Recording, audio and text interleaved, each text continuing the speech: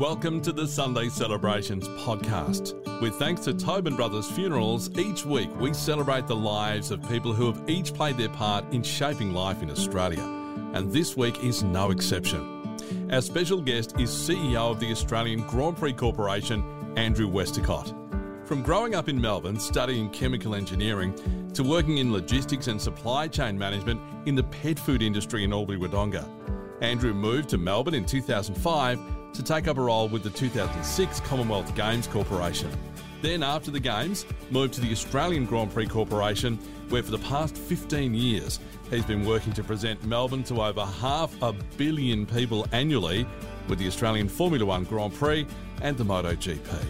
Hello and welcome to Sunday Celebrations, Mr. Andrew Westacott. G'day, Grant. Thanks for the introduction. It's amazing how major events in sport and something you love now actually supersedes pet food and chemical engineering. Well, there's a lot we want to talk about over the next period. Like, I want to talk about Grand Prix, I want to talk about the new track layout, I want to talk about a whole heap of stuff, but let's rewind back to the start.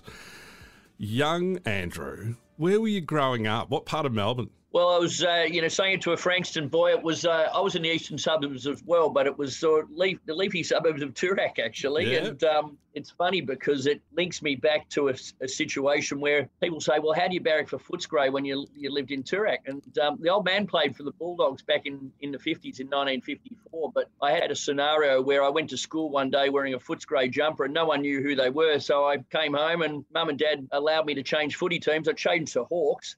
But I rescinded on my ways and went back to the Bulldogs, and that's where life started for me. And it taught me a lot of lessons about jumping on trains and back in the Red Rattler days and the blue trains, and even when a silver train came along, Grant. Oh, I remember the silver trains, and I remember the particularly the Red Rattlers and blue trains as a kid, because as you said, me being a Frankston lad, whenever you wanted to go to the city, it had to be on a train, and they would certainly some interesting journeys back when the doors weren't automatically closed and you could sit in the doorway and have the door open, and all those crazy days that we used to do on trains. Remember the novelty when you went from the little narrow doors on a red train to the wider ones on the blue, and then, God forbid, those doors automatically closed on a silver train. Probably not for broadcast, but certainly got some curious memories of my time on the Melbourne transport system as a kid.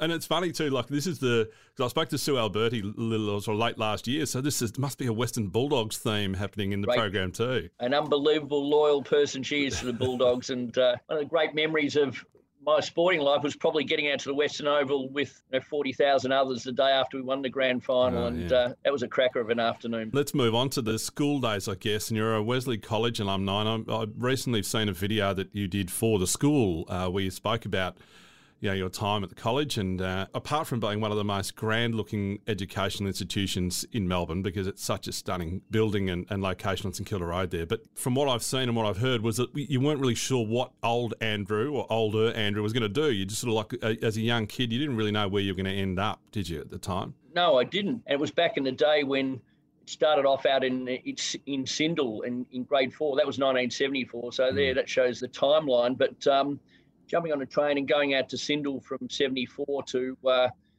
Form 2, and then coming into Paran from, Form 3 or Year 9 to Year 12 was an unbelievable experience. And but back then I didn't know what I was going to do. My father was involved in golf in Victoria, and he was president of the Victorian Golf Association as it was, and he used to be a volunteer marshal for golf tournaments out at Victoria Golf Club back in the 70s. So there was the Wills Masters and the Colgate Far East Ladies Golf tournaments in the mid-70s. And I used to get dragged along to these. And I was recalling and recollecting on a couple of things. And that was probably the first time I ever went into media centres and saw the setup of a venue. And ultimately, it's the sort of thing we do now, delivering the Grand Prix. But back in school days, I'd studied physics, chemistry, pure and applied mathematics, and I didn't know where it was going to end up, but it did end up being a chemical engineer for 7 years, and it meandered a long, long way until I found myself at Albert Park. But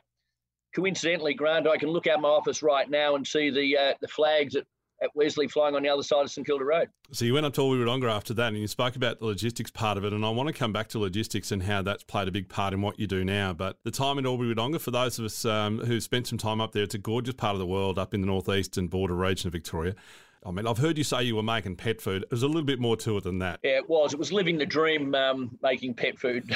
I worked for a wonderful chemical engineering company here in Melbourne, and I wanted to work for a larger business. And Uncle Ben's, as part of the Mars organisation at the time, was sort of one of the biggest privately owned businesses around the world. And the name behind Pedigree and Whiskers and Kitty Cat and Chum and My Dog and all those sorts of things. And I went up there to respond to a job advertisement, which was going to be for a raw materials buyer. And they must have thought I'd make a lousy raw materials buyer. And I ended up being export logistics manager, and then moved into procurement and supply chain roles. And teaches you a lot about working for a very high-profile branded business, and gives you a lot of pride when you walk down a supermarket and see the products and the items that you've actually purchased or bought or anything. But Mum could never understand what I did for the rest of the year. So you buy packaging, but what else do you do? And she still thinks I only worked 7 days a week at the Grand Prix delivering F1 and MotoGP. With logistics in mind then, I know that things maybe didn't quite work out how you hoped they would in Albury-Wodonga, and I think you left there and then moved to Melbourne, back to Melbourne, and got a role with the Melbourne 2006 Commonwealth Games Corporation. That really was perfect timing at the time, wasn't it? That was something from a logistical point of view you could take on and get out of Albury-Wodonga and move back to Melbourne and be a part of that incredible event in 2006. Yeah, look, it was sad to leave Albury-Wodonga because the kids, Charlie and Amy, were born in the Wodonga Hospital, and they grew up there. And one interesting year, it was in 2005, I had a redundancy, and there's a lot you can learn about transferability of skills, and that was one of the things, how you go from sort of chemical engineering to logistics and supply chain, and you land on your feet working in doing all those roles at the Commonwealth Games. But Tina and the kids were living up at Falls Creek in 2005, and I would work at the Com Games and commute up there every weekend. So it was a fun period of our lives, but it was a great thing to deliver, and that's how I got into ending up with the job at the Grand Prix Corporation. So 2006, you joined the Grand Prix Corporation as General Manager of Operations. It is such a, and I need to declare a pecuniary interest. I'm a ridiculously fanatical F1 fan, so I apologise if there's a little bit of fanboying going on here, but the Grand Prix has had its ups and downs over the years as far as the public is concerned, particularly in the early days of Albert Park. Absolutely. But it is a stunning event that puts Melbourne on an incredibly good footing overseas, doesn't it? It does. There's not many opportunities for a city our size to really project itself to the world every year at the start of a major Tier 1 season. Commonwealth Games do it once in a lifetime, Olympics do it once in a lifetime, but Formula One really does project across all continents, albeit it's not there in South Africa at the moment. But it's fanatical from a sporting point of view throughout Europe. It's growing in Asia, and it's very, very big in South America, and that's the thing we love about it. And it was projected onto Melbourne. The thing about the Grand Prix is that it was introduced into Melbourne as opposed to things like the tennis and the Spring Carnival that have grown up with Melbourne. But we're 26 years young at the moment, and the first racing happened at Albert Park back in 1953, Grant. So there's a lot of history of motorsport in this country. With the challenges around the locals in the Albert Park region, is that something that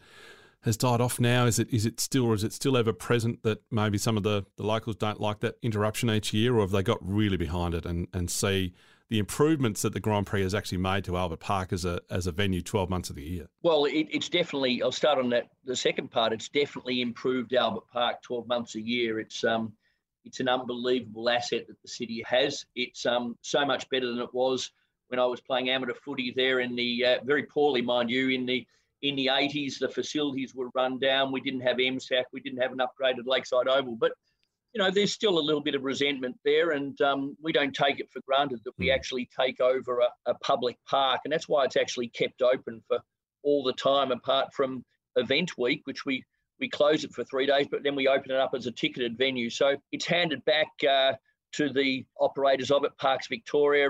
We always think in better condition than we left it. Yes, there's challenges, but we think the benefits outweigh those challenges, and we're doing some modifications at the moment, as you know, about the track. But the great thing is it's actually improving the amenity of the park as well, with more green space rather than less. So talk about those changes for a second. There are quite a few changes happening to the track at the moment. Was that planned for now, or was that because obviously we didn't have the race in March? We'll come back and talk about that in a minute. But Were those changes scheduled for right now after the 2021 Grand Prix, or has this been brought forward because of that opportunity and timing? No, they pretty much were scheduled for after the 21 Grand Prix. In fact, they were probably going to be scheduled earlier, and then COVID threw a spanner in the works with essential construction works and all sorts of other things. And for those who know Formula One specifications of the cars are going to change massively in 2022. So it was a great opportunity to make these geometric changes because the cars have evolved a long way since 1996 when the first race was here. It hasn't been resurfaced in that time, which is unbelievable for a road in metropolitan Melbourne. And, there's a lot of things that you need to adjust, whether it be camber, the width of some of the corners, the abrasiveness of the asphalt mix, the width of pit lane, just so that you can introduce a lot more aspects of competitive racing. Because sadly, the one criticism of our circuit and the visits to our city from everyone from Formula One is they come here for every round, other than the fact that the racing gets a little bit processional. So what we're trying to do is introduce opportunities for overtaking to reward brave driving, but also penalise poor driving and mistakes. We spoke off air briefly about turn 9 and 10, which for those who know that part of the track, it's a chicane, I guess, on the Queen's Road side of the track near the golf club. Yeah, near the golf course. Near the golf course, fantastic viewing spot, big TV, a big screen on the other side of the corner. That's going to be evened out so that it is now going to be a high speed kind of, what would you call it? It's not even a corner, is it? And then a sweeper, probably. A sweeper, yeah. Because at the moment, the cars are just going through corners like they aren't there. This is going to be such a fast part of the track now. Yeah, they'll pull 4.5 Gs. They'll get to 330 or 340 kilometres an hour coming into what is the most challenging. It's currently turn 11 and 12, but everything will remove because we're taking out two corners. 11 and 12 will go back to 9 and 10, but it'll be more challenging. We're widening some of those turns where, for instance, up near Albert Road, the current cornering speed is about 150. It'll go to 220 kilometres an hour. And the major change is at the south end of the lake near Ross Gregory Oval, where Powerhouse Footy Club play, and that'll be become a tighter right-hander, and that's where we think most of the overtaking is going to be happening. So Daniel Ricciardo's had a lot of input to it. Michael Massey, who's the Formula One race director, has, and it's all being built with Victorian expertise, and it's happening right now. It's more than just a car race, isn't it? And without sounding like an ad for the Grand Prix, if you want to take your family along, you want to be a part of it, it's so much more than just cars on track, isn't it? Well, Liz, when you mentioned it went through a bit of a rut. That's because the novelty had perhaps worn off from the early 90s. And then we had Mark Webber, who had a sort of quasi-podium in 2002 with the Lovell Paul Stoddart. And then we had Mark Webber and Daniel Ricciardo's coming along. And, Formula One is now under US ownership. It's got a lot more excitement. It's always been show business, meeting sport, meeting entertainment, but there's so much more now, and we've been not forced, but it's in our DNA because of the competitive nature of major events in Melbourne. We've got to offer so much. So we have historic car displays, we have science and technology exhibitions, we have business networking, because it's more than just a sporting event, and that's why it's an attractor of business to Melbourne. So you've got to offer all these sorts of things to have the appeal and capitalise on the 4 days that it's here. And you can just wander around, and that's the other thing. And friends of mine said, I don't know if I want to sit and watch car racing all day. And I took them 2 years ago, and the ability to just wander around the whole facility, even on general admission passes, and you've got so many different areas you can go and view, and you can wander across Albert Park Lake, which is unusual to say the least normally, because normally pontoon, yeah. I don't normally walk on water, so but there's just so much you can do. But one of the things I want to touch on is the pressure side of it from you. Let's move back to Andrew Westacott for a second. Logistically, whether you are trying to move Master Foods and Uncle Ben's products around Australia or organise Australian Grand Prix or be a part of the Commonwealth Games, the pressure around the logistics, how do you cope personally with having to make sure that every T is crossed and I is dotted with that sort of stuff? Because a lot can go wrong. Yeah, a lot can go wrong. Maybe going back to the school days, I was a real shrimp at school, and I sat in the back of a rowing aid. I was the coxswain, so I don't know whether sometimes there's more pressure in delivering the Grand Prix or making sure you don't crash into Princess Bridge in a rowing aid with 8 blokes who are a lot bigger than you. But Grant, it's it comes down to preparation. It's teamwork. It's making sure you get the right suppliers. You can't just buy on price and not have the grandstands turn up. You can't have service providers that are not up to the standard. And I guess what it is, there's a level of pride that you've got to engender in everyone to deliver on the day. You can never have extensions of time. So it comes down to rehearsal, preparedness, contingency and backup plans. And they come to the fore when you've got, well, last year we had the bushfires, but then we also had COVID and sadly we were cancelled on the cusp. So look, it's a combination of everything. And I think it's more about operating in the zone from my point of view, rather than feeling the pressure. There is the pressure there, but as long as you've done the hard yards and you've got a great team that you can lead and work with, then it comes together. But it doesn't come together by luck, that's for sure. With the 2020 Grand Prix, you touched on it briefly before. On that weekend, we were sitting on the outside, obviously looking at it unfold, and then McLaren team members contracted COVID, and then it all started to unravel. What was the mood like behind the scenes at your level? You do all those rehearsals. You have the behind the scenes stuff, which is critical incident management response plans. You have emergency management plans. You have a network of